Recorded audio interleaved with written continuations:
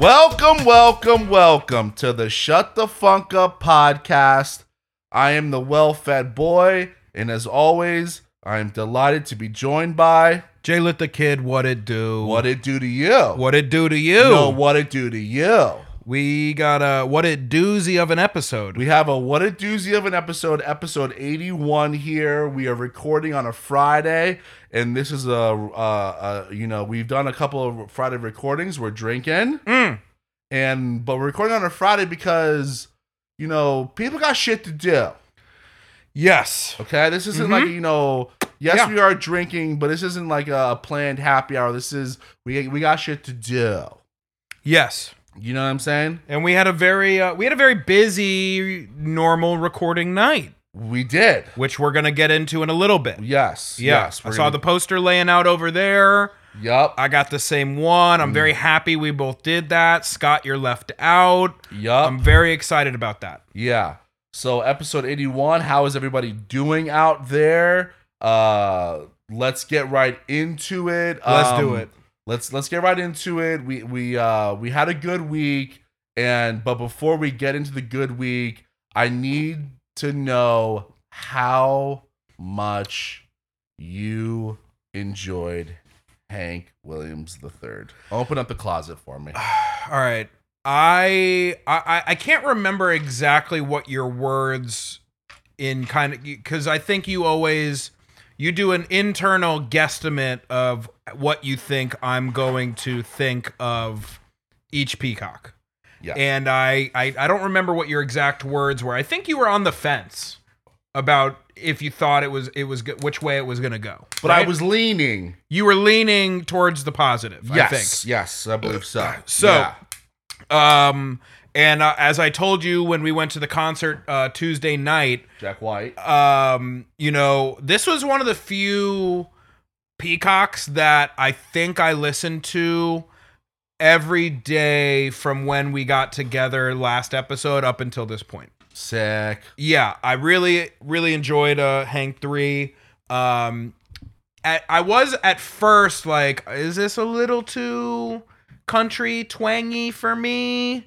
But then I said, you know what, J-Lit the Kid, just broaden your horizons a little bit and listen to this a little bit more. It's kind of like when you watch a movie the first time and you're like, and then you watch again, you're like, oh wait, yes, I got the big picture. And it's very funny. The movie's starring somebody that you like. Yes. But the first time around, you're like, am I liking this because I like, the star? Yeah. And like the star that you like in the movie is because I'm recommending. So you're doing like, am I liking this or trying this because Alex said so? Actually, speaking of which, I watched Prey the other night. We're going to talk about that in a little bit. I need you to keep that tab open. The tab is open. I'm not closing it. So, funny little anecdote about Hank 3. On the day of Elbow Benny Baggins' wedding, we left the house, went to go pick up some cigars for the boys, and he played a country song.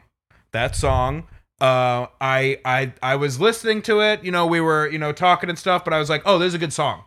And I kept trying to ask him what that song was, and I didn't do a good job of I know it. explaining it. And lo and behold, first song on the Hank 3 playlist.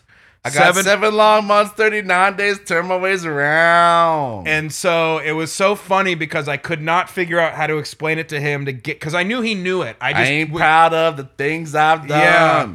So it was great. 7 months, 39 days. Great song. And it's definitely got like that outlaw feel behind it. It's boogie too. That's why that song specifically, yes. That's why I was leaning towards like why I think you would like it because he's got a little boogie in him. That song for sure, but even, Country Heroes, the next song you have on there is a much slower, kind of very docile, country ballad, if you will. Yes. And even that he did well. Yes. And, Mississippi Mud. I mean, overall, I just thought it was really cool to kind of see, I don't know if you want to call it his range, but, it is kind of the fact that he could kind of do everything there.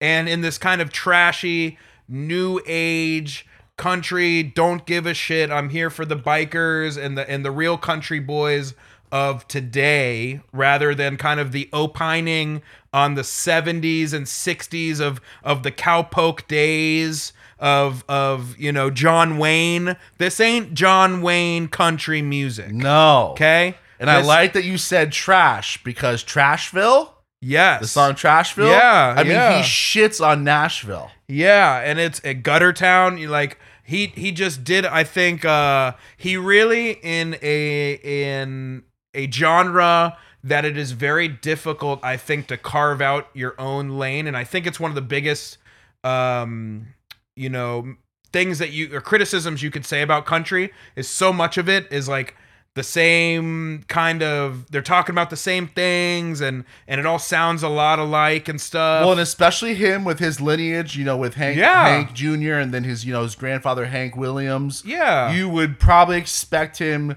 to like the equations on the chalkboard. Yeah, you would. He didn't have to deviate at all. And he doesn't do that, but he still keeps that, like, what's the word, like that? Oh, like he's still kind of. Well, he pays homage to it for sure. Thank you. He pays homage to his roots for sure.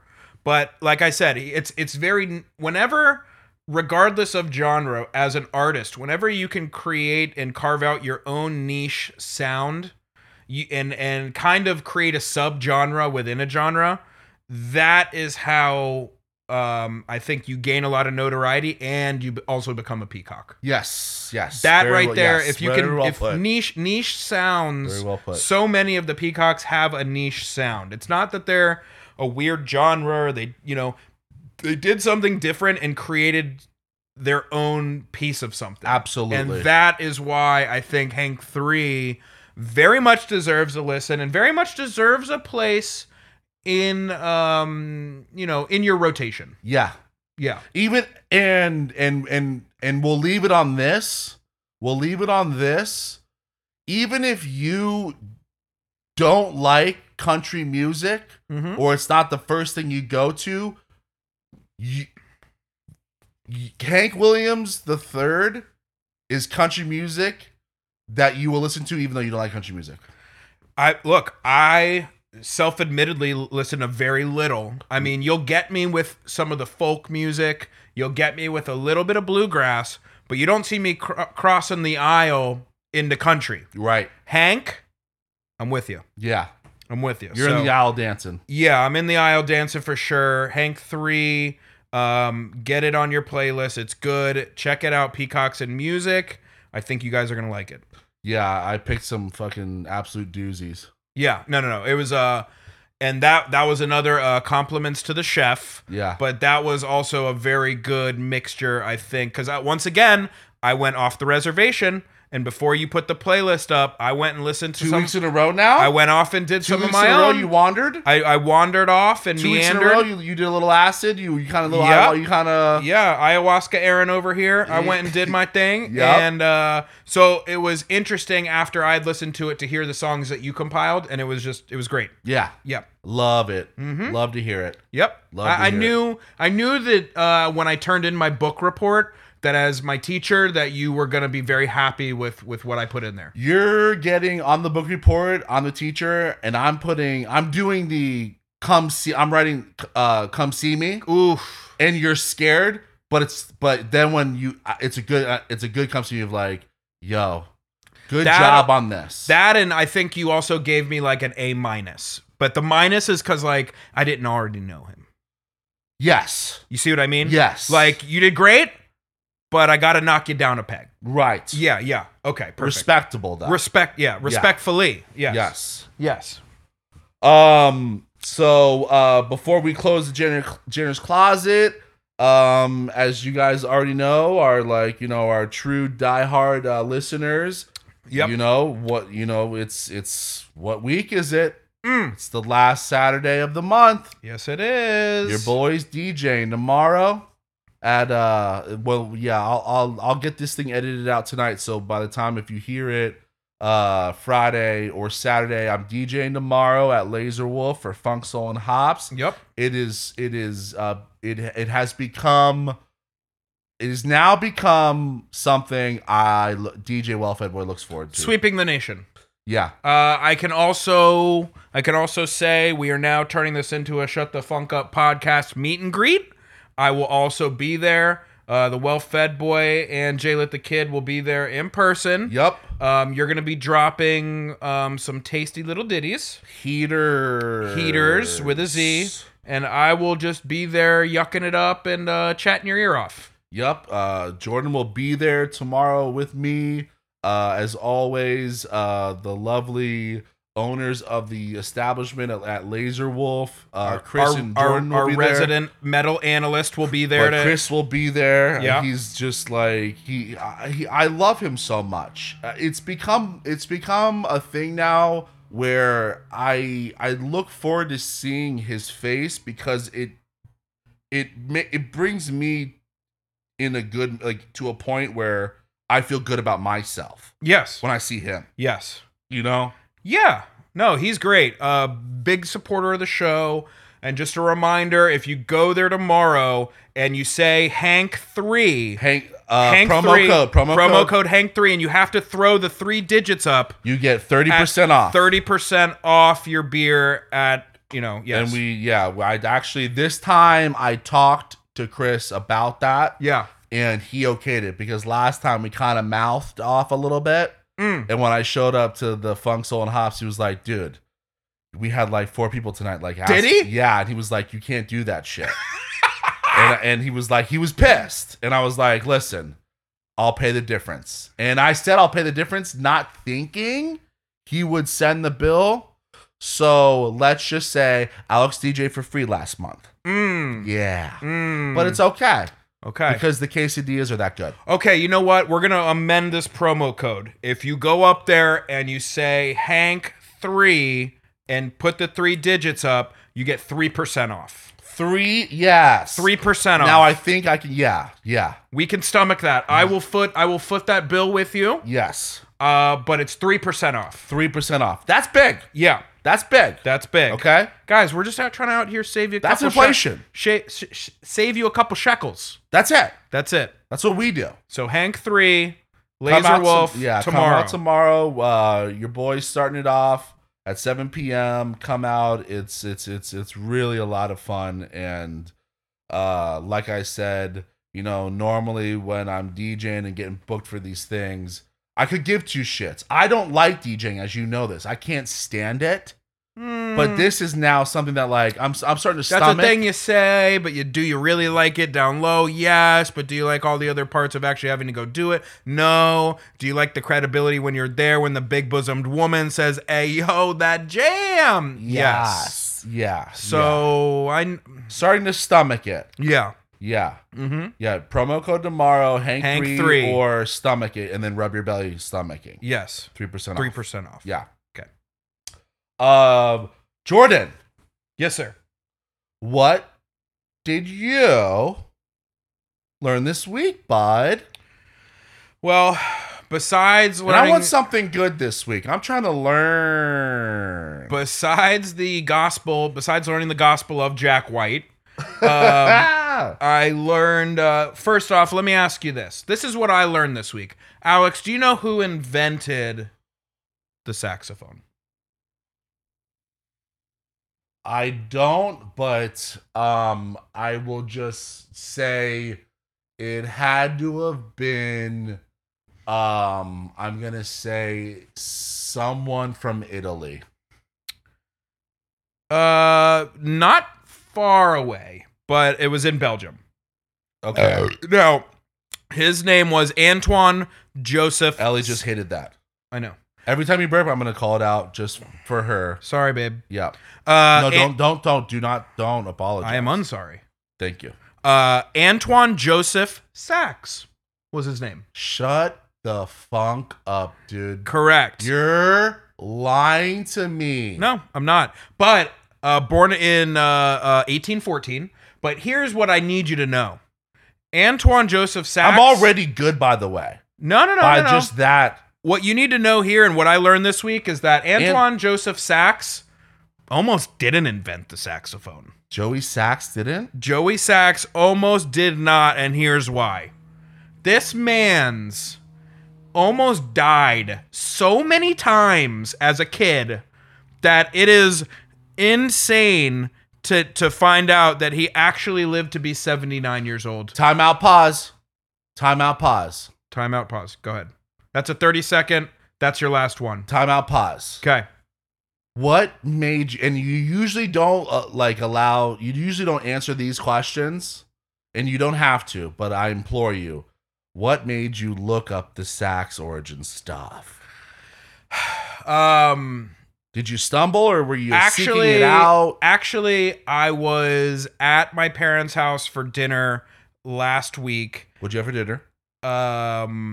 My mom made a delicious stuffed chicken with a salad, of course. Barb's a big salad lady, and some roasted potatoes on the side.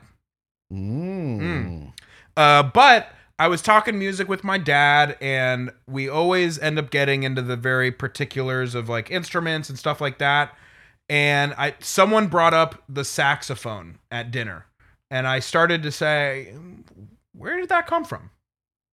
And that's all it takes. That's all it took.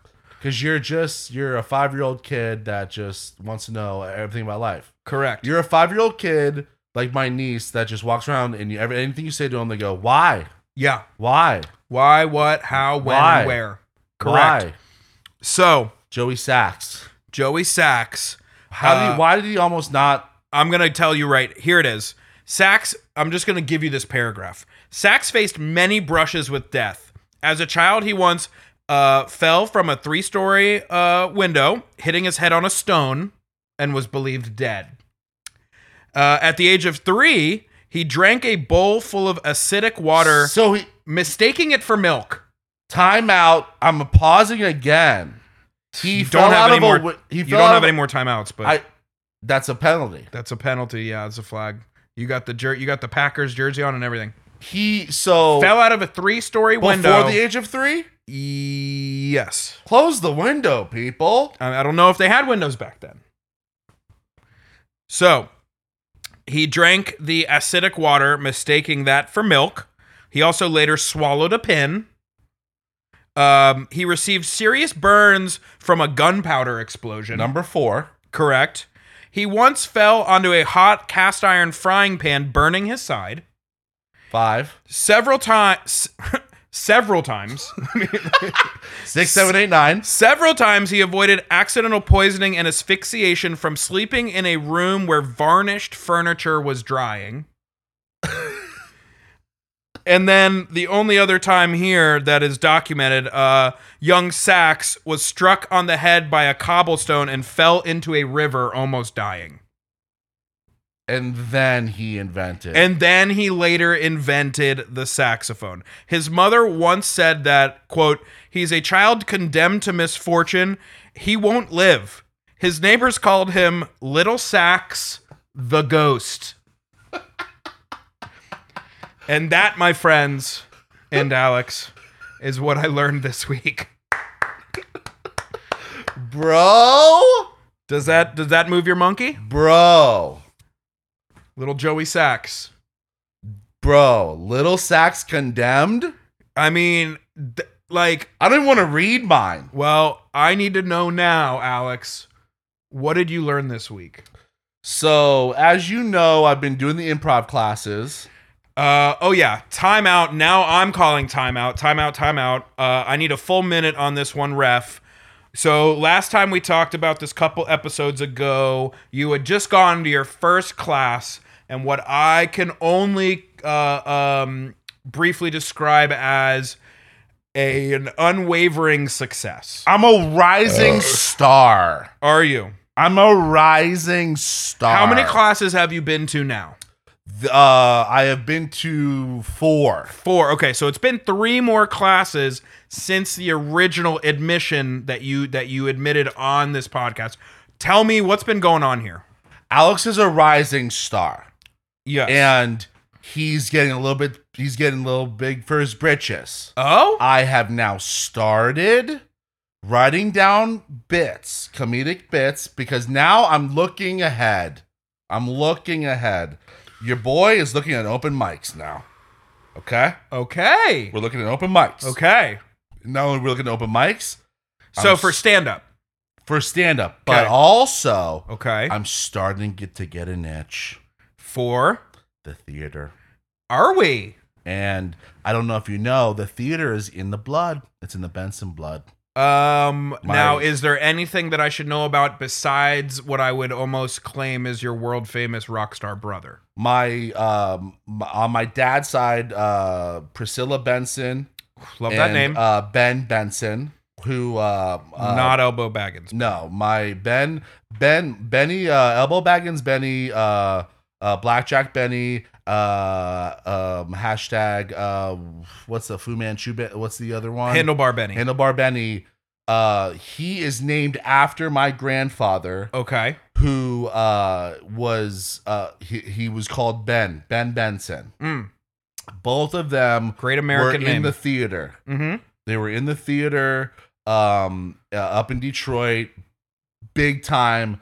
It was actually really like, and I always knew that. I always looked up to that. Like my grandma was always playing, she was always like the playwright. She was always like, when I grew up, she was a little bit, past like being in plays, and she was just the piano player and like the musical director of plays. Okay. But they both were like heavily involved in the theater up there, and we buried her, this past year. R.I.P. R.I.P. And the majority of people that showed up to the wake and the funeral were all of these. It was a production. Yeah, all Okay. of these people from the theater. Okay, so now let's close that tab. Now we have the background information. You have the itch. What are you thinking? What's gonna happen here? I'm gonna do it. I'm going to pursue this. I want to. It's something that like, it's this flame inside of me that like I didn't know was there, and Just like a little tinder burning just a couple months ago, Yeah. and now it's a raging forest fire in Santa Monica. yeah, and man, I really want to do it. I think I'd be really good at it. I'm a bachelor here. I have time on my hands, and I think it would be a lot of fun. And I'm a rising star. So how has it gone? How has it gone from I guess class 2, 3, and 4, the progression, and where are you at? Where is the guy that leads the class saying, like, give me some background on this? I need it. I need it.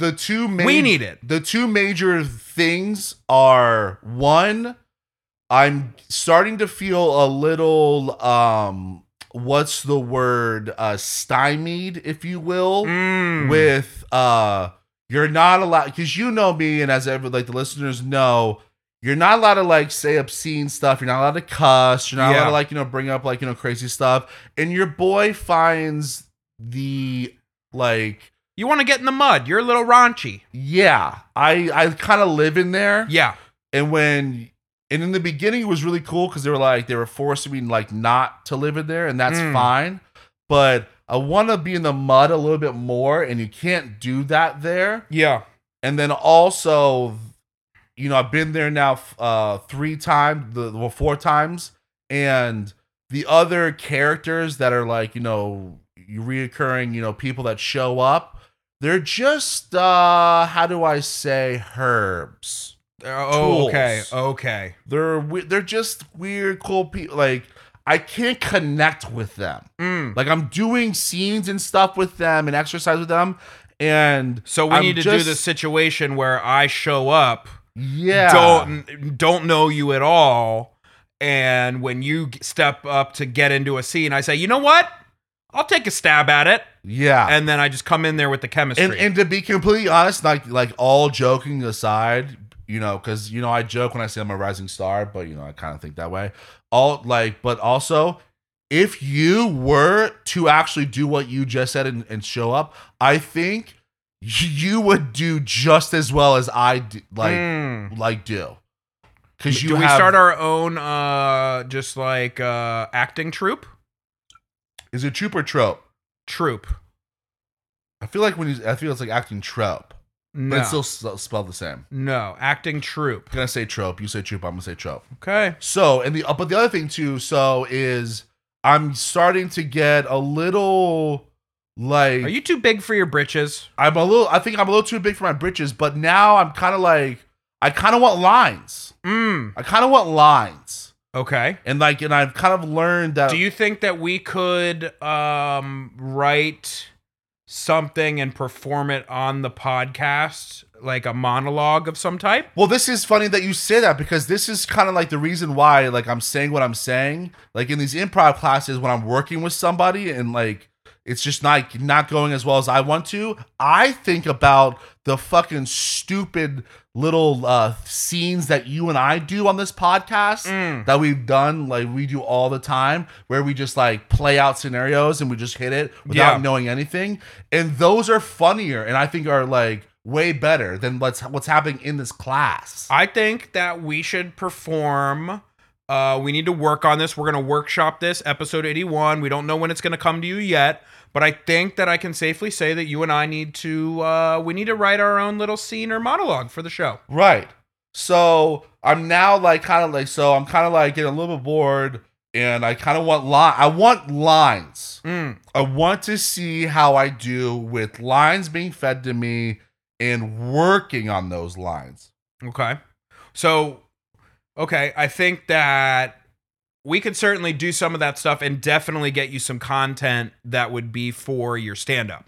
Yeah. And then you could do that. But I think I would like us to commit right now on air and make sure that that the audience holds us accountable, that you and I are going to come up with some type of monologue for this show.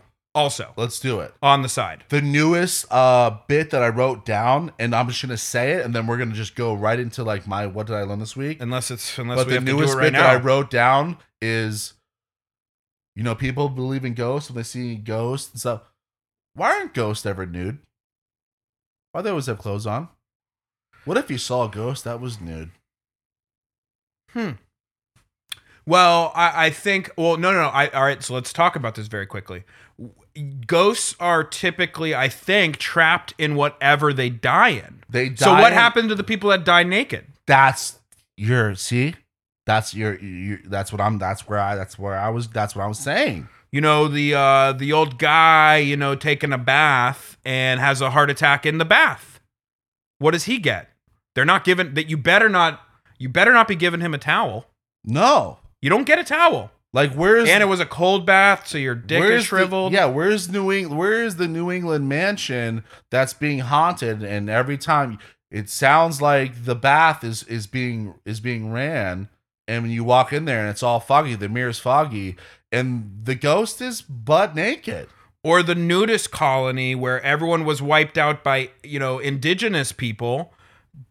They don't get any loincloths. Because I think like it's weird that you don't ever see like nude ghosts, but also too, if I was woken up in the middle of the night by a ghost and I'm terrified, right?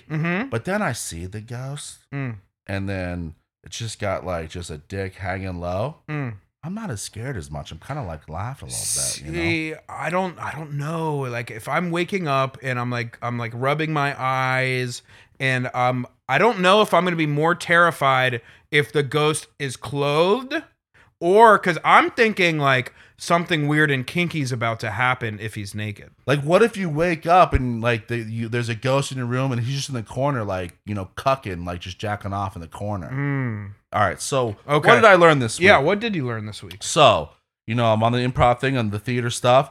I was doing my research on Rising theater Star. Stuff. Yeah, Rising Star. I'm killing it. So I looked up a couple of where the origins of sayings. And the two origins of sayings that I learned this week were stealing one's thunder and in the limelight. Okay.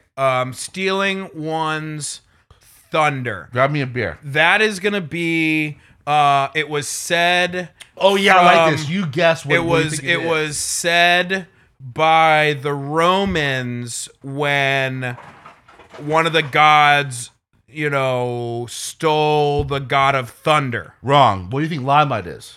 The limelight was they very early on, they couldn't change the colors of sets. So they put a piece of green paper in front to get it to go green? That was the Limelight. Closer. So tell me. So, Limelight first. In the Limelight, a legacy from the days when theaters were lit by a white light produced by heating a lime in an oxyhydrogen flame. What? And yes. That was like By lighting a lime? yes. By lighting a lime in an oxyhydrogen flame.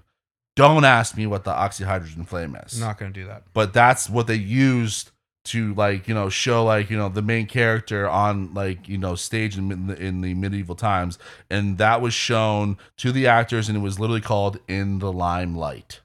Okay. That's what it's called. Interesting. Being in the limelight. Okay. Stealing One's Thunder.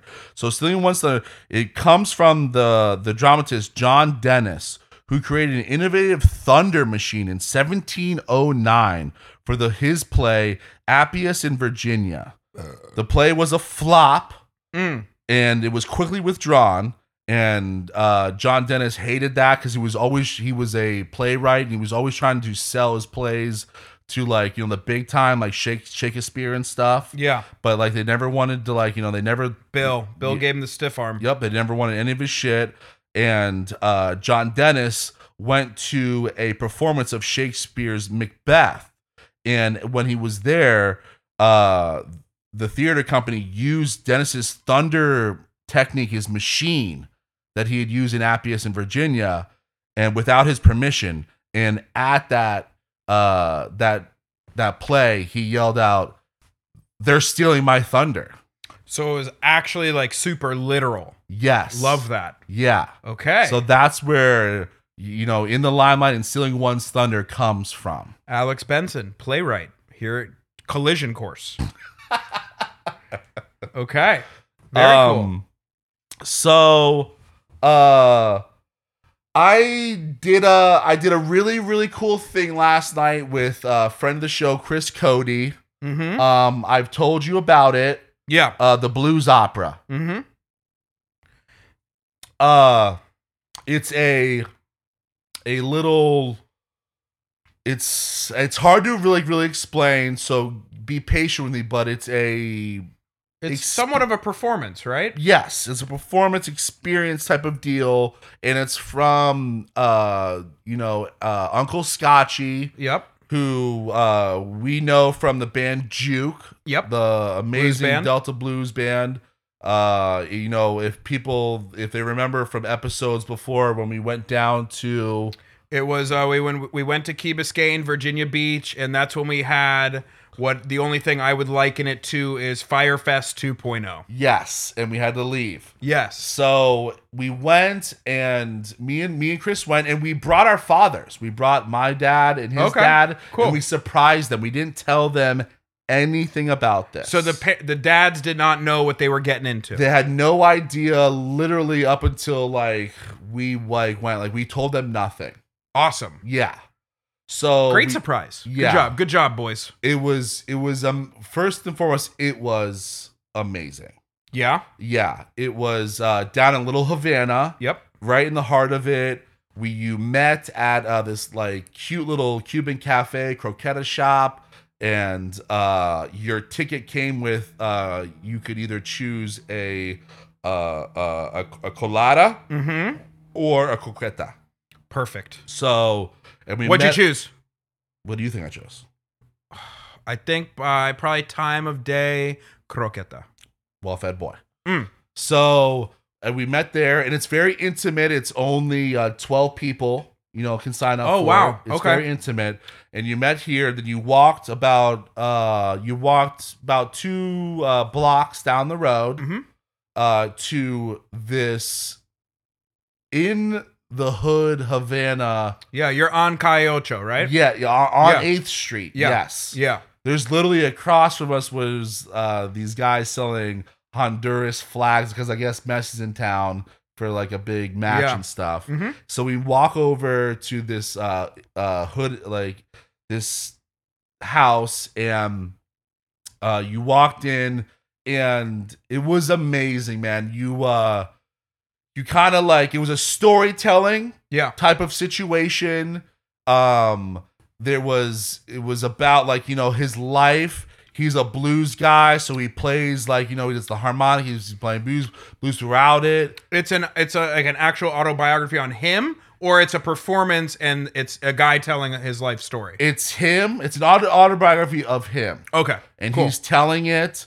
He's acting it out. He's talking about his, you know, his life, taking care of his mother and his father, and the whole thing is wrapped and umbrellaed in how he starts out. He goes, I'm a blues man through and through, and to be a blues man, you have to go through your demons. He talks about Robert Johnson and coming to the crossroads and selling your soul to the devil, and you have to fight your demons to become a true bluesman. And he wraps it all in. It was beautiful how he did it. Very emotional, you know, talking about his parents. Amazing stories. It's got like game aspects. You have to like, it's kind of like a little bit of scavenger hunt-y. So it was interactive. Very interactive. Very cool. He would talk about things. He's like, all right, well now find, I said this, now find what I said in this room. And you had to like, you know, look, and then someone would find it, and they would give you tokens at the end of it, and whoever had the most points at the end of it got a prize. Did you win? I did not win. But it was absolutely amazing. And I want to just plug, if you are down here in South Florida, it's called the Blues Opera. You can find it online.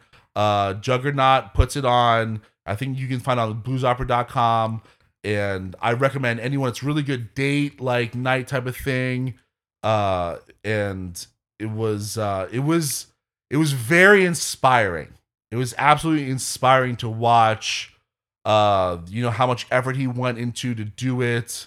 And I could not believe how our dads had so much fun with it, and they actually liked it, because we were worried about that. I was actually just about to ask, what was the perception from the dads? They loved it. Yeah. And you know what it was too? And I might be like spoiling alert a little bit here, but his mother had Alzheimer's. And I hope, you know, Chris is okay and Greg, they're okay with this, but Chris's mother, Erlene, and Greg's wife, Erlene's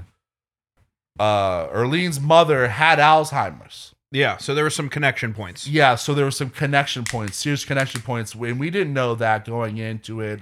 And there was just a lot of like, you know, father son. It was really cool, very emotional. He did such a great job, and it was a lot of fun. It takes about an hour and a half to 2 hours to go all the way through it. Totally worth it. Very different, very immersive type of. I think he called it immersive theater. Yeah. So really cool, really, really cool stuff. Very, very cool. Yeah. And I would implore, just knowing what I know about it, like, you know, there's what you see that is Miami at face value, and then what is actually truly a Miami experience. This isn't going to Live. This isn't going to 11. This and is doing Little Havana. This right here is something that you could do and learn about the actual people who matter, and the people who are truly a true representation of what Miami is. Yes. That would be what I would say is, if you want a true experience and to know more about the people and what Miami is, this is something you should do. Yes. Thank you. Because Well put. you know, because I argue in my head a lot with how people perceive South Florida and Miami. And there's so much many to different. love. There's different factions. There's And South Beach. Yeah, There's well, Wynwood. Everyone thinks there's that. Little Havana. There's Yeah. fucking Liberty City. There's Oh yeah, and everyone thinks that when they think of Miami, they think of South Beach, and they think that all of Miami is South Beach, and it's certainly not. It's certainly and there not. are so many cool, different things about South Florida and the melting pot, and that there is nowhere else in the world like this. Right? This is something that you could go to and truly appreciate what South Florida has to offer. Yeah. So it was really great, and we are in talks with Uncle Scotchy, who is, he's the guy that does the whole thing. And we're going to have him on Yeah. and talk about it more. And he's just also just an absolute blues savant. Yeah. So just a little tease with that. Perfect. But it's time to get into Let's do it. the Jack White concert that Yes. we went to on Tuesday. And the face... Rock and roll's still alive. I said it after the show. Rock and roll is on the ropes. And, at certain points you want to go grab the pads and you might need the defibrillator. This was one of the best shows I'd ever been to. Yeah. Jack White was everything as advertised, and probably a little bit more. Mm-hmm. And for me, there was points where I closed my eyes and just was listening to him shred the way that he does. And it was truly magical in the sense that there are so few people on this earth that can create those sounds. And to be able to be there and witness it, and how great the production value was, and everything about that was just, I left feeling much better about what little true rock and roll we have left in this world. Yeah. It truly was his an amazing whales, show. His whales. Yes. So I wrote a couple things down here, and I'm interested to see how you feel. And the first thing was actually as we were walking in, and I think I had made a joke about it, but I didn't wear black, and neither did you, and I think we kind of missed the memo on that. Right? Yeah.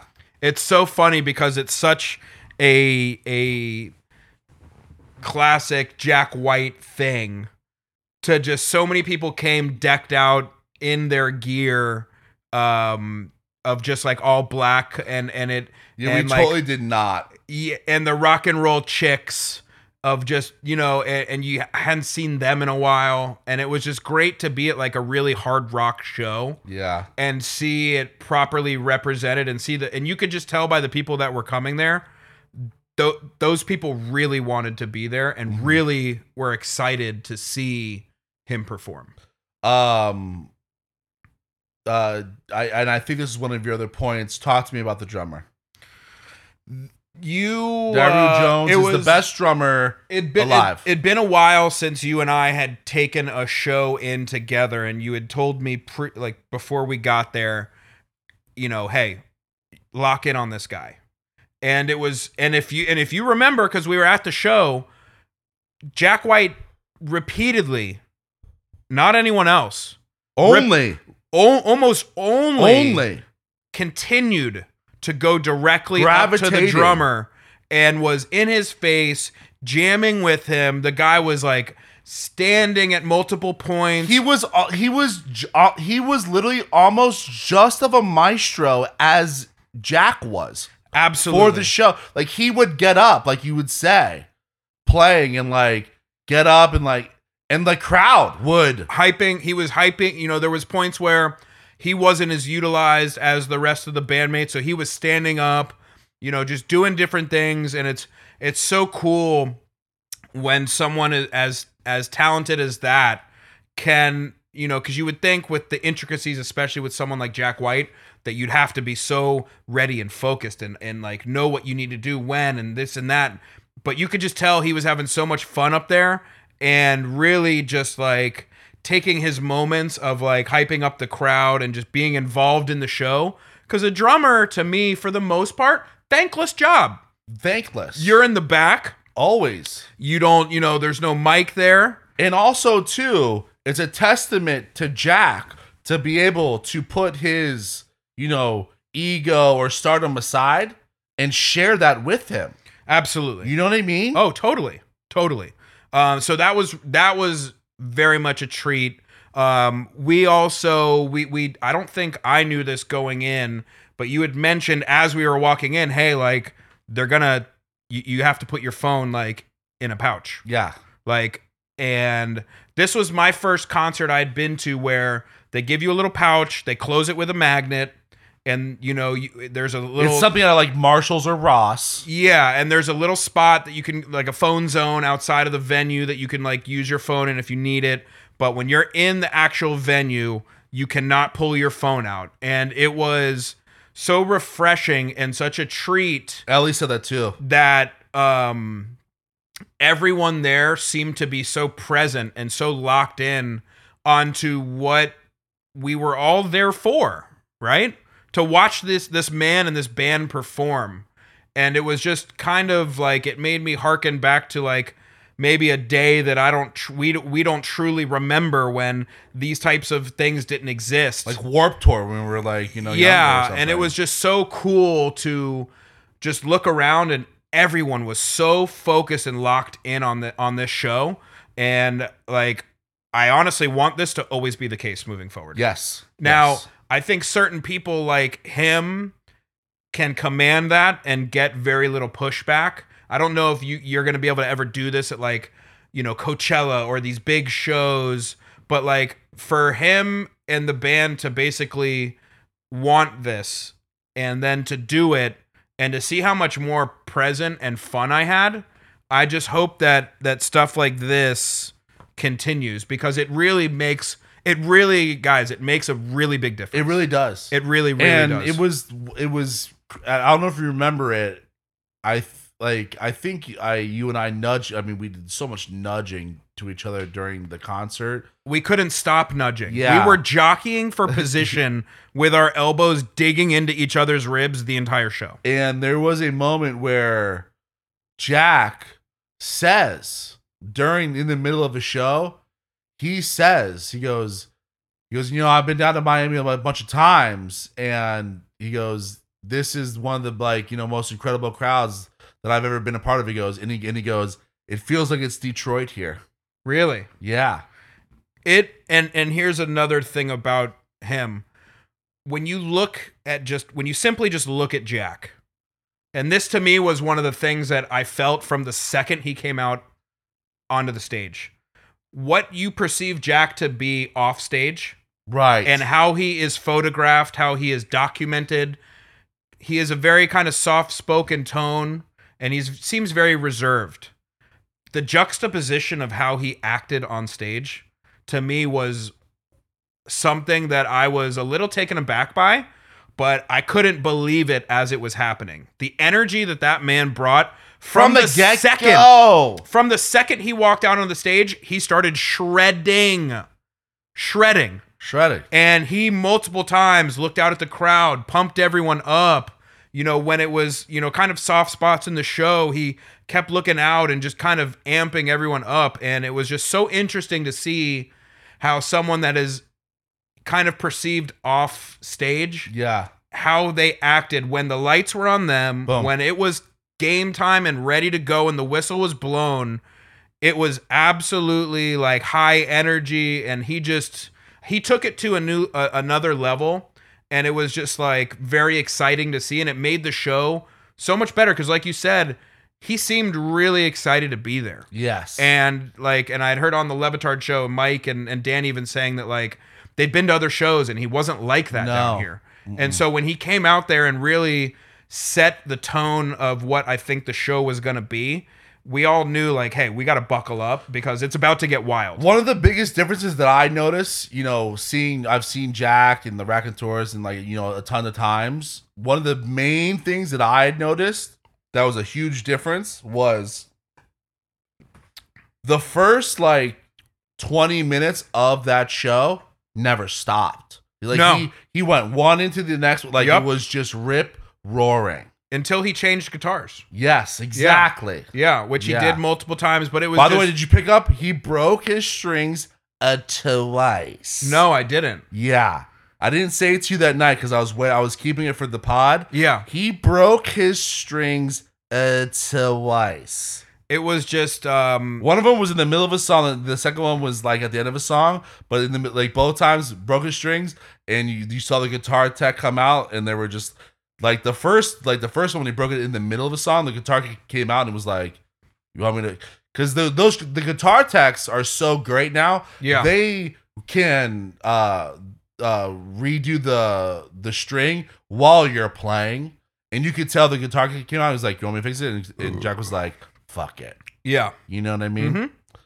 Yeah, it was just it was an amazing show. He shredded so goddamn hard.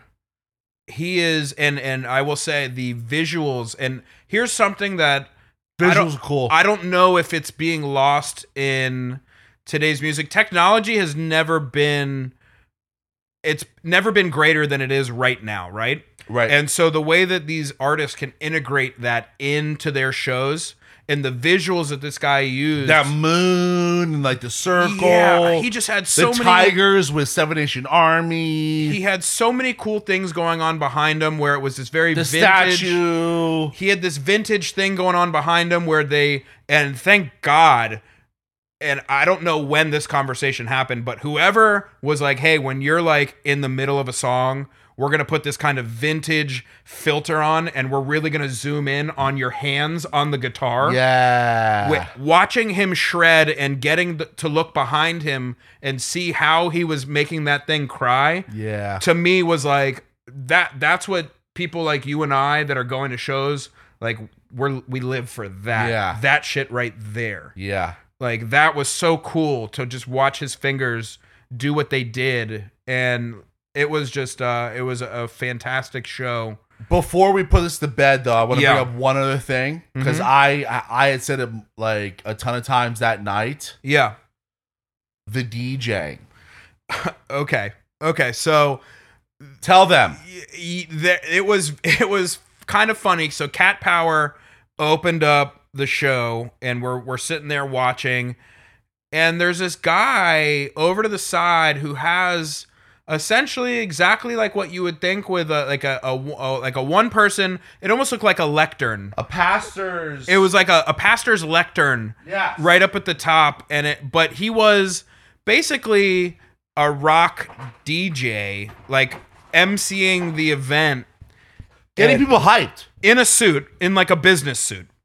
So Older guy too, like not like a cool looking like no. And so it was, bald. and I'm like looking at this guy, kind of giving him the side eye, like, what's going on here?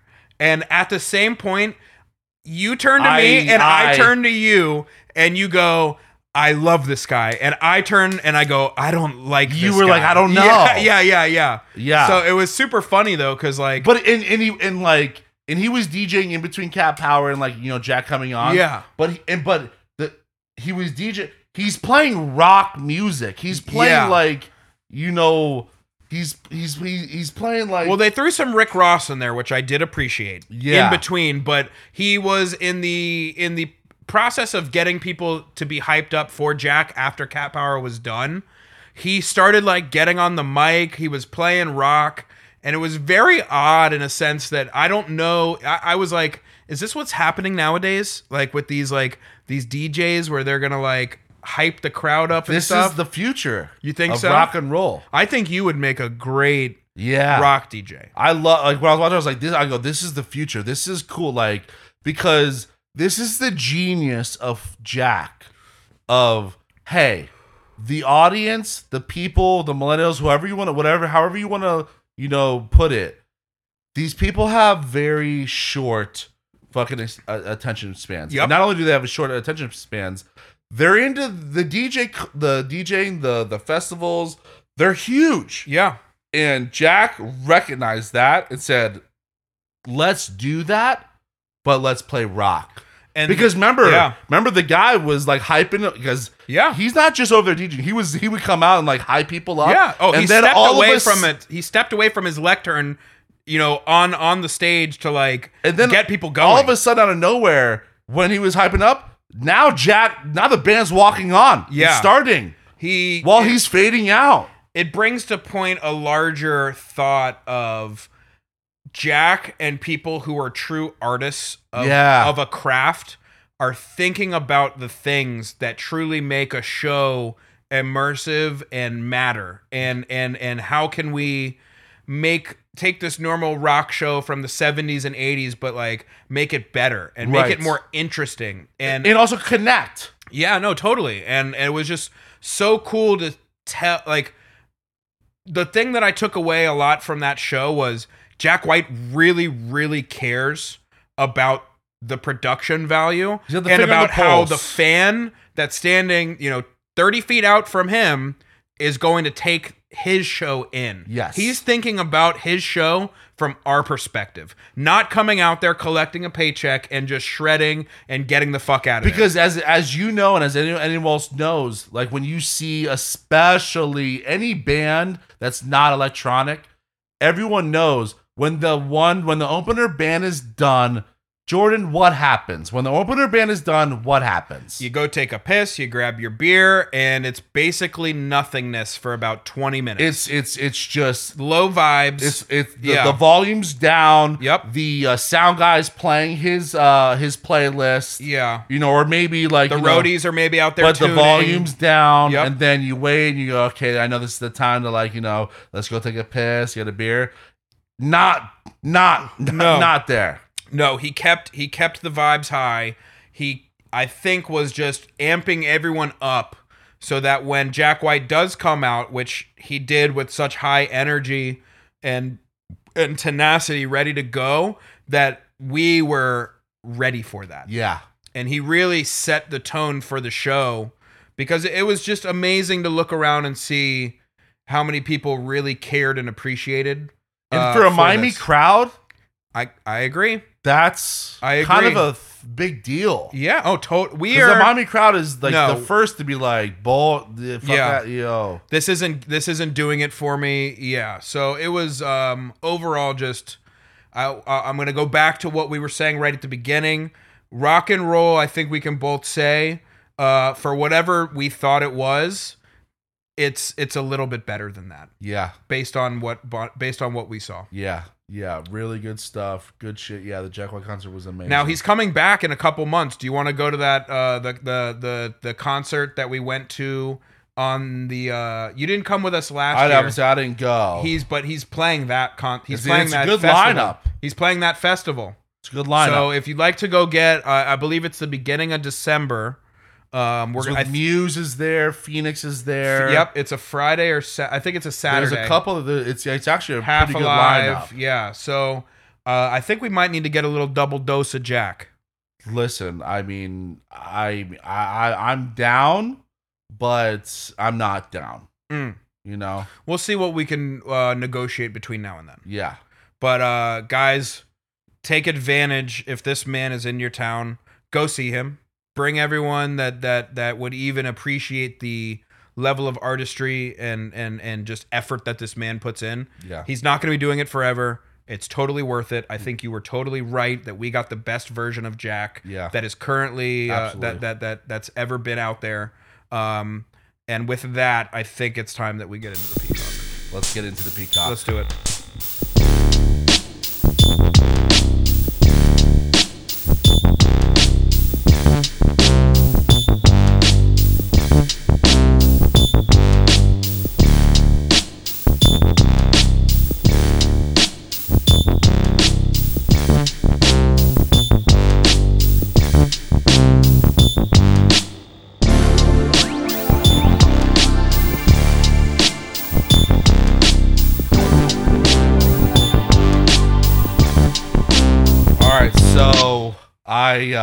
I finally did it. Okay. I don't know if you remember, but this is now the official callback of a Peacock, the barbecue band. No, I don't. You don't remember when we talked about this? We We talked about it off air. Okay, when? Recently? Fairly recently. The barbecue band. The barbecue band. No. Sick. Maybe a couple adult sodas were involved, but no, I do not remember. This is a callback Peacock to. So you even gave me the opportunity to go out and get a taste, and I squandered that. It's a double callback because one, I believe on air we talked about the band, and I was like, I thought I told you, and you were like, I didn't know, and then after the red light was off, I had looked it up and I was like, oh, I didn't do barbecue band. So now we're doing barbecue band. The Barbecue Band. Great name. It's not the barbecue band, it's the BBQ band. The BBQ Band. But I call it the barbecue band. Okay. The barbecue band, 1979 to 1987. Okay. Post disco. But post disco, but kind of in the disco. Not 1979 to 87, post disco. Wasn't disco what we always talk about? Like early 80s was kind of, you know? Disco died in like 81. Okay. You know, early. Okay, so maybe I'm kind of misrepresenting disco and like the synth rock that really became a thing in the early 80s. Disco died and synth rock came from that. Yes. Okay. Yeah. So post disco, the BBQ band, and this is why we call it a double callback here. Okay. And I hope you remember this one because this was a peacock. Okay.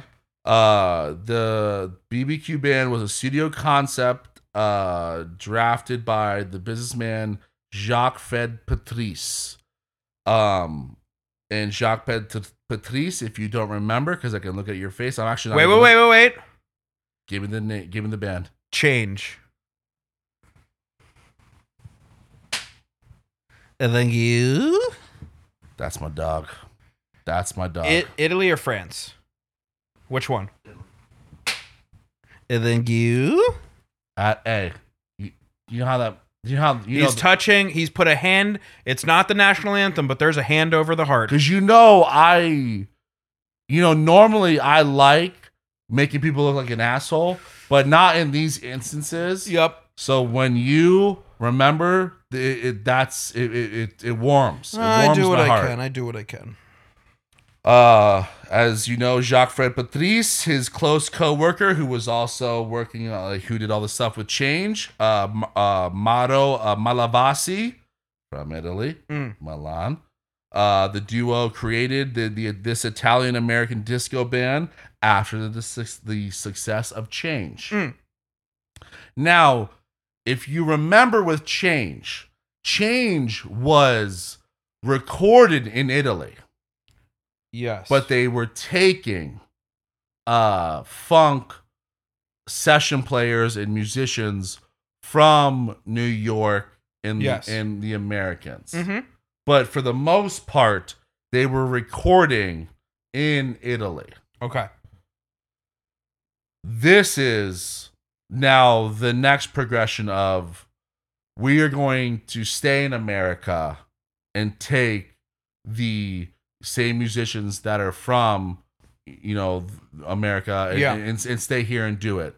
Now, that's interesting. That's kind of cool that they progressed, I guess. Yes. In a sense, and said, we did this, it worked. Right. Let's go challenge ourselves with something else. Now, and I'm gonna try to because we like to we like trivia, we like to guess here.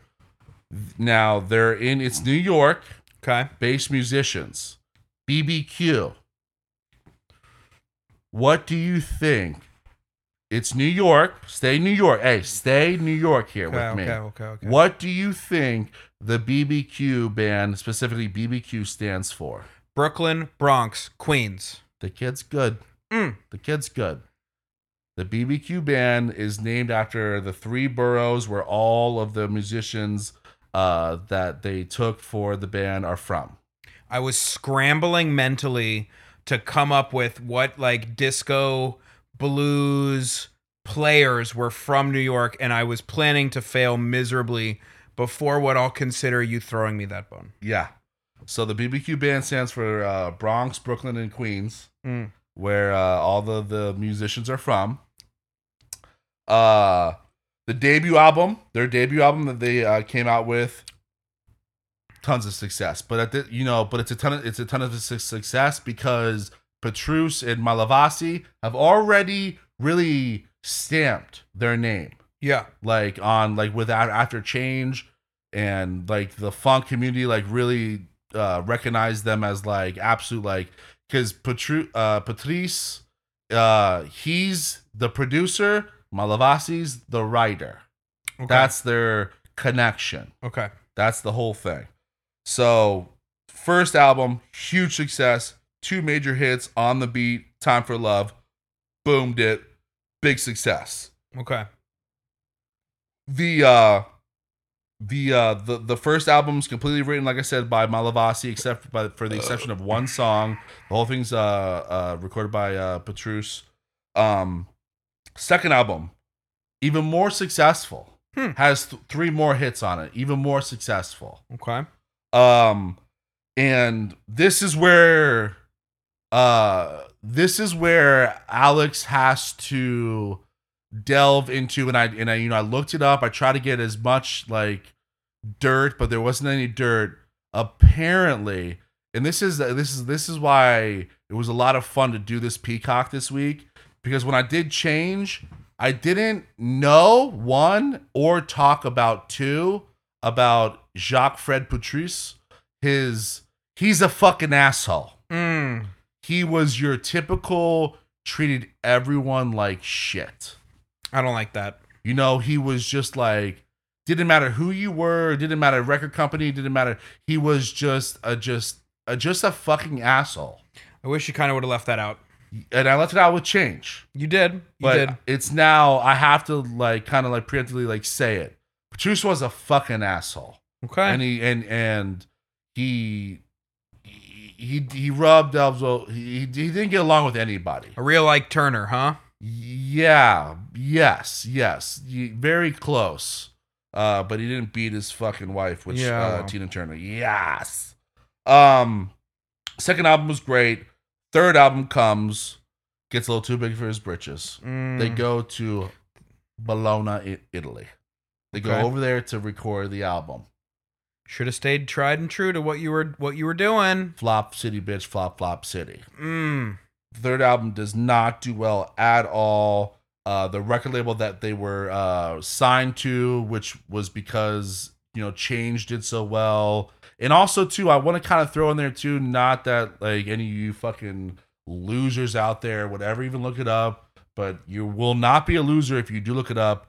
The Jacques Fred Petrus band has, it's got an underground infamy to it. Okay. So, and was that all before? This was all before. Before Change and everything? No, it was Change. And then he had another band, I forget what it was, but then he also like did his own Jacques Fred Petrus band, or Jacques Petrus band, and it had a ton of success, very underground success, but like super disco-y. Like anyone in the know knows about that. But they were all signed to Capitol Records. Okay. So Capitol Records signed also BBQ band off of the what would you say, the stature. The previous success of his other endeavors. So they went to Bologna in Italy, and it was a flop. Capitol said goodbye, AOL style. Damn. Goodbye. Dropped them. Goodbye. And dropped them. So, but it was all good because he still had like Jacques still had like his fucking still had his name. And Elektra signed him, picked him up immediately, and just right off the waiver wire, huh? Right off the waiver wire, it was all good, and they picked up right where they started off with. Now, did he go back? Did he realize their mistake and take this back to the Americas? Yeah, they went back to the Americas. Okay, yes, so he went back to his honey hole. Yeah, he went back to the Americas. Okay, and signed with Elektra, and like they got back on track. With the fourth album, had a couple hits with the fourth album. The fourth album, they took a lot. You'll hear with their fourth album, you'll hear, and he says it too, that they took a lot of things from The Time and Prince, Jimmy Jam, Terry Lewis stuff, and took a lot of stuff from them. So they came back, with the fourth album, and they were back on track. They went back to their good stuff. Jacques got murdered. Got murdered. Now, Brooklyn, Bronx, or Queens? Guadalupe. So I tried Wait, he went to so hard to figure out what happened here. Guadalupe is in Mexico? Okay. Right? I believe so. Or Tough Brazil? place. I was going Guatemala, but I think you're right with Mexico. Okay. Don't fact check us on that, guys. Yeah, like do not. Andy, I know, is already typing furiously, and do not. Mitskis are looking for things. Do not text in 305-741-3671 and tell us, because we will not read it out loud. I'm gonna double down. I'm gonna do a Benson double down and say you had it right the first time. Mexico. So, I looked into this and I tried to find as much as I could. There wasn't a lot about it. And it's one of those things where, and this is where the band stopped. The band's done when Petrus dies. It's done. I'm just gonna flail it out there. Narco murder. So there's mafia stuff in there because there's the Italy, ties. Ooh. And apparently there's a lot of room. There's apparently he was laundering money. Oh. For the Italian, the Sicilian mafia back in Italy. So he had ties to them. Doesn't matter where you go. And they're going to get you. He also was your typical, he Wesley sniped tax evasion. Ooh. So we Wesley sniped tax evasion. But the way that the story goes, which when I looked it up, they're kind of like, this is what happened. I know everybody wants to think that something else happened, but he left the United States because of tax evasion, and he fled to Guadalupe, Mexico. Yes, and while there, he opened up a club, and at the club, he got into it because he's a fucking dick. This guy, that was the big umbrella of the whole thing. Just his dickness. He was an Mauro Malavasi. He left after I believe the second album. He was like, I went through change with this guy. We were business partners, and he was like, he had enough with him. Yeah, he cut bait. And he was like, because he was such a fucking asshole. And so at his club in Guadalupe, he has a run-in with a Swedish tourist. And he kind of punks this Swedish tourist. And you don't mess with the Swedes. Yeah, that's what they always say. They say it. They always say that. They say it. You know that. And the Swedish tourist fucking shot him. That's the guy. The Swedish tourist was never found or prosecuted, whatever you want to say. Sicilian mobster. Yeah. Never found, air quotes, prosecuted. Apparently owed a lot of money to the Italian mafia that he was money laundering for, especially when his label and stuff went under. But he was murdered in Guadalupe by a, air quotes, Swedish tourist that gunned him down outside of his club in Guadalupe because he told him the guy stepped on his shoe or something. So that is that's the BBQ band. That's how they stopped. But this is just like how Change was a funk band that has this Italian European vibe, very synth heavy. And what was cool about the BBQ band, at least I thought was cool, was they're really made up of session musicians. There was never a clear-cut front vocalist, front man. Everything was written by Malavasi. I like that. And it was really just it's about the music. Yes. And it's very sequence, driven with synthesizers and stuff. And it's going to blow your mind. Okay. I'm excited. BBQ band. BBQ band. That's your peacock in music this week. Wow. Great job. Great job. So I wanted to talk to you a little bit. As you know, we're on a podcast right now. And one of the things that actually got me into podcasting, I think it was 2000, I think you and I both did. 2013, 2014, was the Serial podcast. Yes, it was the number. It was the first podcast I listened to. It was also one of the first podcasts that like took the United States by storm. If True crime. True crime also, that definitely helped the true crime wave continue or really ramp up. And it was about this guy in Baltimore, Adnan Syed, who basically the podcast was about did he or did he not murder his girlfriend. And so it comes out now, I believe He's free. The end of last week that Adnan was freed. And I listened to the most updated episode of Serial where they just basically did. Oh, cool! I didn't. Oh, yeah. There's like a 15 to 18 minute episode they just dropped, and it's basically explaining how the prosecutor came to the decision of why they basically said he needs to be retried, and he's at home now on like home detainment or whatever it is.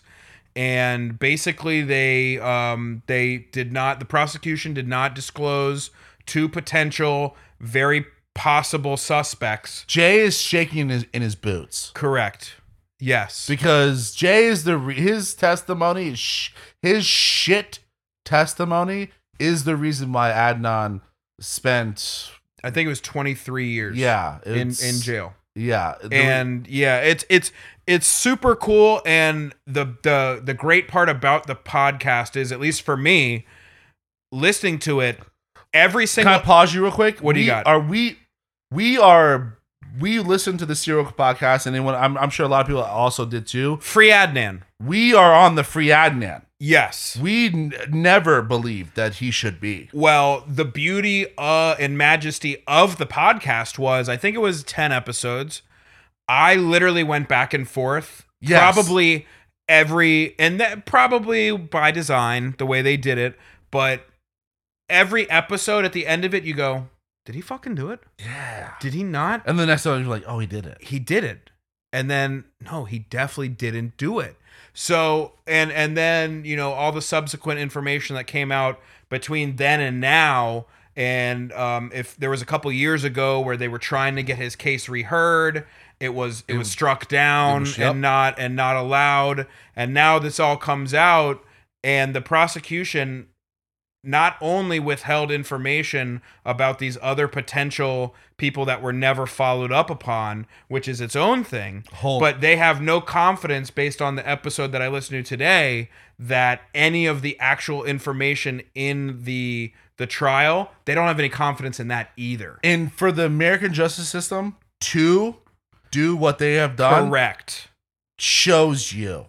Yes. When they said that basically, not only did they withhold the information about the two new possible suspects and how there was legitimate reasons, means, motive, and opportunity for them as well, that also the evidence they used to prosecute him on also independently did not hold up, tells you that this is certainly probably going to go towards an acquittal. Jay flip-flopped. Yeah. Adnan's getting high at the house, and Jay fucking flip-flopped. Yeah. So it was super crazy because, there's been a lot of things in our lifetime where they happen and you go, that's not going to change. And this was one of those, especially that took the world by storm. And now we're seeing it actually, it looks very, very viable that he's going to go free now. You know what's the most amazing thing about these podcasts and also these true crime documentaries that you see coming out? The most amazing thing about it, at least for me, is it's awesome. Awesome is not the word to use, but it's amazing to see and watch how fucked up these detectives and these police precincts, the things that they go, the extents that they go to try to make somebody look guilty. Absolutely. These detectives they get you in rooms and interviews, and they hammer you down, they beat you down to a point, because we used to believe in the American justice system and democracy, and it's the most fair way of doing things in the whole entire world. But really, it's not when the detective, and usually the head detective, has some type of connection with the head prosecutor of that county, how corrupt they are. Oh, totally. They need to just get a verdict. They need to get somebody pinned down, and that's all that matters. And I think that's the most wonderful thing that's starting to happen now, and you're seeing with reversals of shit with these detectives will just beat you down, and you think you are mentally capable of never implicating yourself. But when you're in a room for fucking 4 to 8 hours constantly, and someone just keeps saying the same thing, and you say, no, I didn't do it, you get to a point where you're just like, I will just say whatever you want me to hear to get me the fuck out of this room. Yep. And actually, it brought me back to another podcast where literally Serial played a very large part in this happening. The Probably the largest factor. And if you there's another podcast called Up and Vanished, and it was about the first season was about this woman Tara Grinstad getting murdered, and this guy Payne Lindsay from Atlanta down in Ocilla, Georgia, went down there and started to investigate. And the crazy thing also, which kind of parallels Serial and Adnan Syed, is he got so involved that people actually started coming forward. And that case actually, almost all the way through the first season, information came up and people actually got charged because of the podcast. Really? And you have to listen if you haven't yet. Payne Lindsay. I was going to say, I've never heard of this. Up and Vanished is a very good podcast. This guy, Payne Lindsay, started asking all the questions. People started coming out of the woodworks, and the case literally got fucking solved because of this guy. Wow. And it has parallels to, what was going on here. And that literally, if these people never came around, if Serial never started sniffing around this case, Adnan would still be locked up right now. Yes. Absolutely. Yeah. And so if you guys have not listened to either one of those, Up and Vanished, go listen to that. Super cool. But Serial, I mean, the other seasons are, in my opinion, whack. But they Serial, do the Beau, the guy that left the military that went and one of the seasons they do is about the criminal justice system in Cleveland, Ohio. That one's actually pretty interesting. But season 1 of Serial is what literally got me into podcasts. And now, full circle, we're doing our own. And now it looks like Adnan is going to be free. Yeah. So if you don't know about it, go check out Serial season 1. Super interesting, super cool. And it shows you the power of podcasts. And I think now we should try to see if we can latch onto a case and free someone. Yeah? I don't know. Maybe. Okay. So 305-741-3671. If you know someone wrongly imprisoned, let us know and we're going to start investigating. Now, it's just an absolute Texas, cowboy steak of an episode. Yeah. And thank God, and this usually is not something I do. As I'm saying this, grab me a beer. Yeah. Grab me a beer.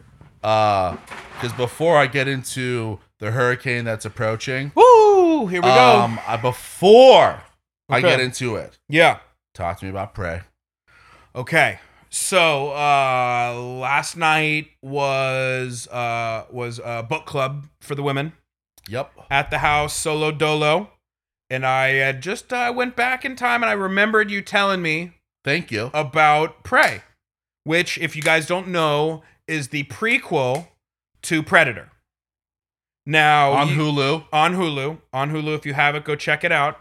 And essentially, it's about early 1700s Native Americans in North Dakota or the plains. Yeah. In the plains, the Indians of the, The plains. Comanche Indians.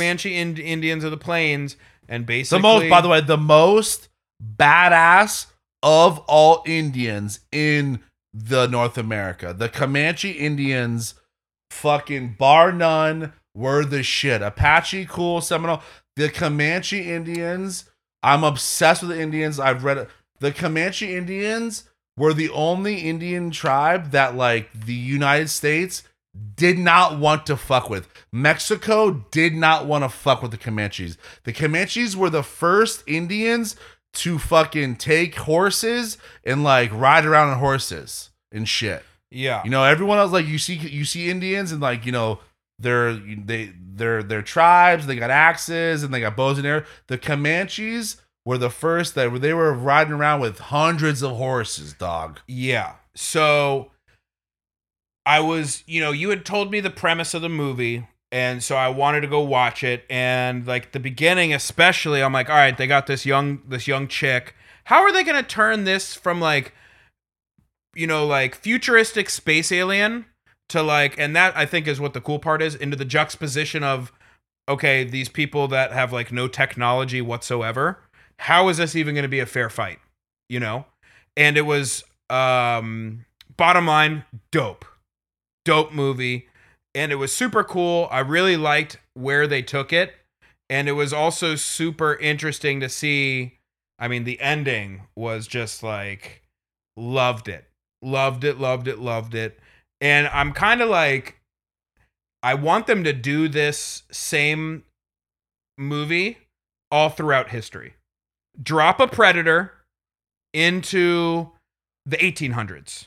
Right. In you know, in France. Yeah. And let's see what happens then. Drop the Predator when the Vikings were around. Yes. You know what I mean? That's the next movie. Like, right there. Like right there. Like Valhalla versus fucking Pred. Yes. So that I'm trying to, like, rack my brain for even, like, drop the Pred back with the Incans and Aztecs. Let's see, blow to blow, who's going to come out victorious. I told you, I loved this movie so much, and it's really cool. In Hulu, it's on Hulu.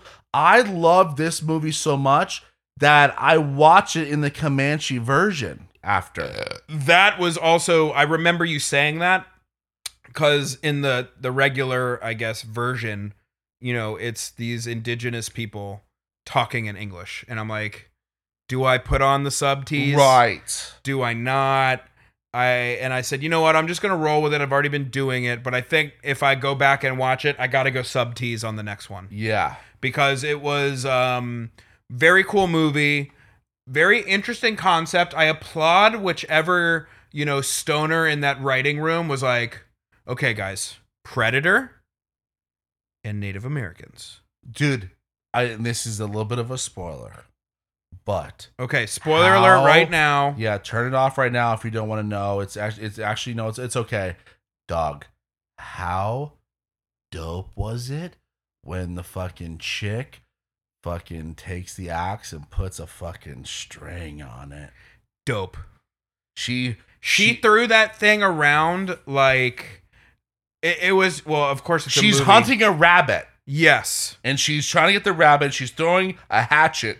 Well, it was originally like a giant deer at the beginning. Was that what? I thought it was a rabbit. She couldn't get the deer, so she then was like, all I right, need to come back quicker. I gotta step up my game here.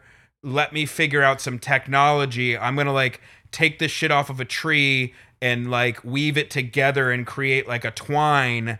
And then it's going to be like this dope fucking mechanism. And she's like throwing the hatchet and the axe. And then just like, you know, she's throwing it like 20 yards away. And then like it's connected to, like, you know, her wrist. And she pulls it back. And the hatchet comes back like a boomerang. Yes. Sick. Yeah. Now, I would have liked to know why the Predator came. Well, I mean, there's certain parts of movies that I'm always like, I need more information. Right. Like, why'd he come? What made him wage that war? Well, remember the reason why they're hunting. They're always looking for, like, they're just the apex predator. Yeah, they're just to trying fight to hunt and claim. Yeah. Okay, so yeah, but It was a very cool movie. The end scene when they just brought it full circle was Stupid. just dope. Stupid. And credit to the Comanches. Yeah, Prey was amazing. Good movie. We're making a lot of terrible movies now. Good movie. Great movie. Yes. So yes. Speaking of Prey, how about Florida, huh? Yeah, we gotta, everybody else in the country is getting ready for fall. Football season's here. Yep. It's in northern states, it's probably sweater weather. Yep. But guess what? Mm. Guess what? We got a hurricane coming through, baby. Mm. We got a hurricane coming through. Now and we can't wait. On a 1 to 10, what is your anxiety concern level? Zero? Because of how far away it is and you don't know where it's going? Because it's this is Florida, baby. If you think a hurricane's gonna take Florida down, you're sadly mistaken. The cone is it's engulfed all of us. Cone of no concern is what you're telling me. The cone of no concern. We're in the cone of no concern and you're not concerned. We are supposed to get hit Wednesday. It's looking like it's actually moving up a little bit. It's like Tuesday early afternoon. Let's go. So you're ready to go toe to toe. I'm not filling up the bathtub with water.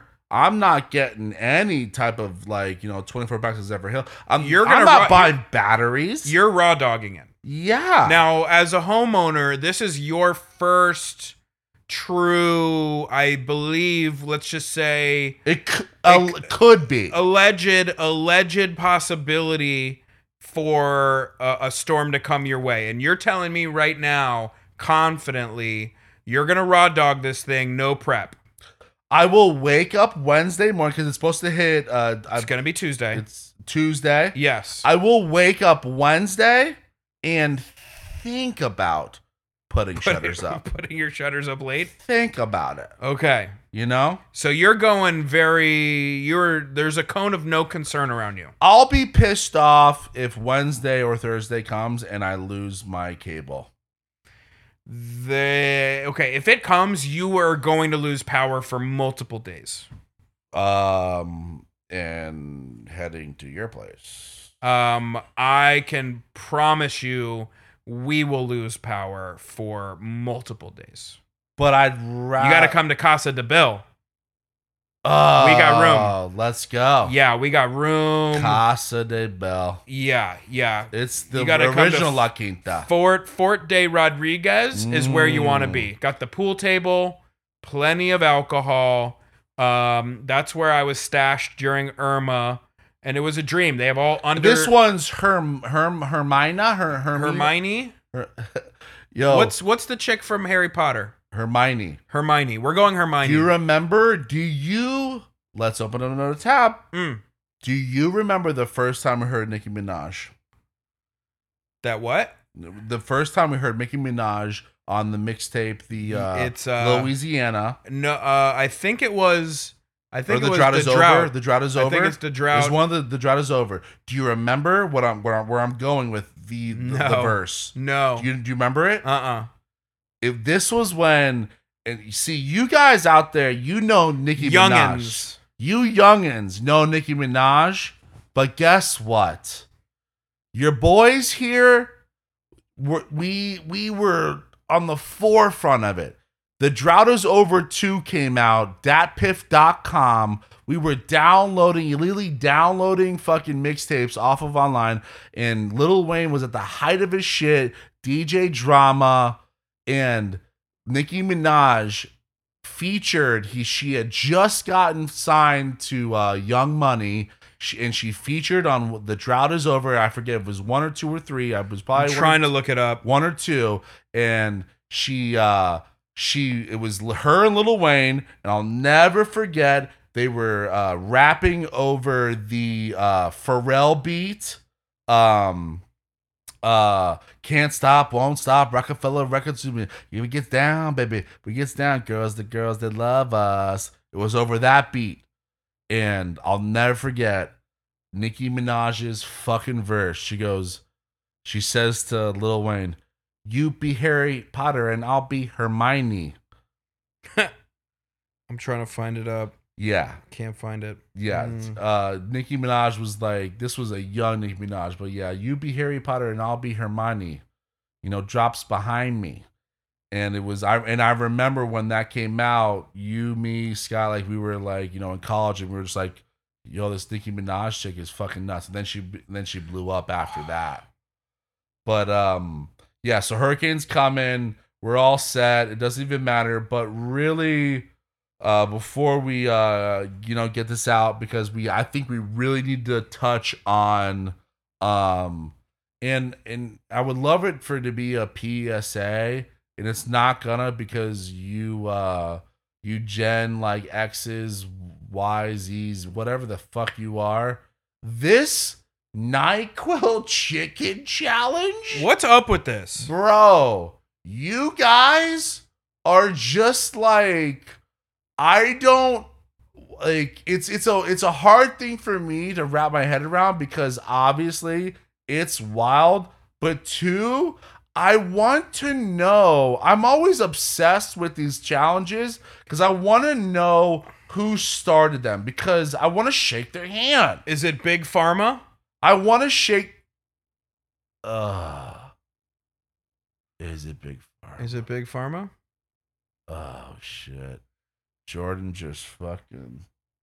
He just threw the curveball in my lap. Is it big?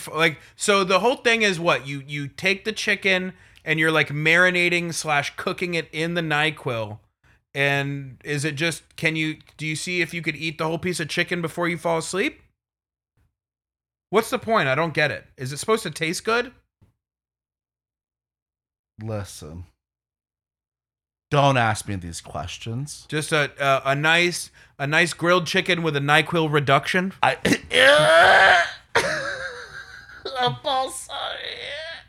Listen, I don't know the answer to your questions. I think, and I'm trying so hard not to be the old head that says you guys are dumb, but it's just feeling like, for me personally, that these fucking kids are just trying to push the envelope. Because remember the Tide Pods? Remember the Tide Pods? Yeah, a couple of dumb fucks This died. is Tide Pods again. 2.0. But at least you're supposed to like ingest NyQuil. Like you don't have like a bag of dirty laundry in your stomach. Like keep the Tide Pods out. The NyQuil chicken challenge. One, I've been reading about it, not on TikTok. I've never watched it. Are people really like? I don't get it, because like when we were young and dumb, we were like egging someone's house. Now, like the kids in high school are like eating Tide Pods, fucking dying, and like and doing like a nice little NyQuil marinade on a fucking piece of chicken thigh. But this is what I'm saying. Listen, you guys want to do some NyQuil shit? Let's be real about it. Let's do a nice Alfredo. Like mix it into the Alfredo sauce? Yeah, like let's marinate in the NyQuil. Let's do like a little chicken Milanese, or see if you can start the dinner and eat it all before you fall asleep. Right, I don't know. But what I've been reading, this CDC's the CDC, god damn. They must the CDC the last 3 years, two years is just like they're done. They're over it. So I'm picturing the CDC. It's like, all right, what do we have that we need to come out with, like, a press release on? Okay, so we have COVID. Hold on. Imagine the CDC before 2020. The CDC before 2020 was like, all right, hey yo, we're Ebola. We're tackling fucking a Zika virus. Well, no, they're all hands on deck. Polio. It's like, we got to put something out about this COVID thing. the bat is like causing some problems. Okay, what's the number 2 killer in America? Tide Pods? We have to say something about not to eat Tide Pods. I got Ebola over here. I got COVID coming from the west. I have mosquitoes just ravaging. And Tide Pods? And it's because this is the thing. Ebola, Zika, polio, they're coming from just like. So Terry, you're going to handle all the COVID stuff. Frank, we need you to do the Tide Pod stuff. Big deal. A lot of these guys and gals out here dying. Because the Zika and the Ebola stuff, they're like, all right, we got to figure this out. We got to find, something to some type of vaccine for it. When the Tide Pod things happen or the NyQuil things happen, they're just like, well, this isn't going to go. We're not going to test this. No, they call down to the underground lab and they go, Hey, I need you to stop working on that COVID vaccine. Take all that and put it off the plate. Grab gallons of. I need you to figure out how to come up with a vaccine for what happens when people eat. Let me check my notes here. Tide Pods. I'm Terry. You're Terry. I'm Terry. Okay. Huh? Yeah, Terry. No. The vaccine is going to take a back seat. We don't think it's going to be that big of a deal. That's kind of localized over there in China, but we got a thing going on over here with Tide Pods. Huh? Yeah, like the Tide Pods. The things that you clean your clothing with. The kids, they're eating them. I need you to come up with a vaccine for that. What's your name? What's your name? You're Fauci? You're Fauci? Yeah, I'm Fauci. Dr. Fauci. Yes. You want to waste... Tide Pods. Tide Pods are the number one thing now. Number one killer for college-age kids in America. We have to protect the youth. They're going to keep eating them. We have to come up with a vaccine. Okay. All right. Hey, Dr. Fauci, got you. Hey, I'll get back to you. I don't know when. I don't know the time. I'll get back to you. Now, also, I want you to put NyQuil on your watch list. Yeah, the stuff you take when you have like a cold. What? Why though? Why though? They're cooking chicken with it. What do you? They marinate. They score the meat of the chicken and they pour the NyQuil in there. Not Dayquil, but just the NyQuil. Not Dayquil. They're making like a nice reduction out of it. Okay. Hey, Dr. Fauci, I got this. Yeah, the COVID stuff, push that to the side. No big deal. I got this. No big D. Ready? I'm Terry. Yeah. I'm getting back to it. I'm getting my head's down. I'm getting to it. Ready? Mm-hmm. But first, I get on the phone. Ding, ding, ding, ding, ding. I get on the phone. Oh, hey, Gordon Ramsay. I didn't think you were gonna pick up. Yes. Gordon Ramsay. So this is CDC stuff. We gotta test this NyQuil thing. I don't know if you heard about it. It wasn't my restaurant. I know, but I need you to come over and help me out with how to cook this chicken, how to marinate it. Was the chicken cooked properly? Listen, you're asking questions that I don't know. Seems a little firm. Will you be? I know the Queen just died. Can you be here tomorrow? I'm on the flight. Okay. Bring some NyQuil. Yes. And dude.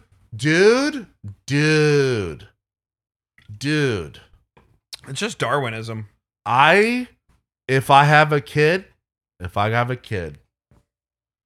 and I find out they're not going on the internet till they're 30. If I have a kid and I find out about this shit that they're doing this, if I have a kid and I find out they're doing this shit, this is more worrisome than like crack cocaine. Yeah. This is more worrisome. I am more worried about someone doing something stupid because of a viral moment than I am hard drugs. That's where I'm getting at. I know we're laughing about it, but I'm also getting at just yo, we are entering a point in time in life where kids are doing things because it's just viral. Yeah. And that's scary to me. Yeah, don't, they say with COVID, don't drink a bunch of bleach.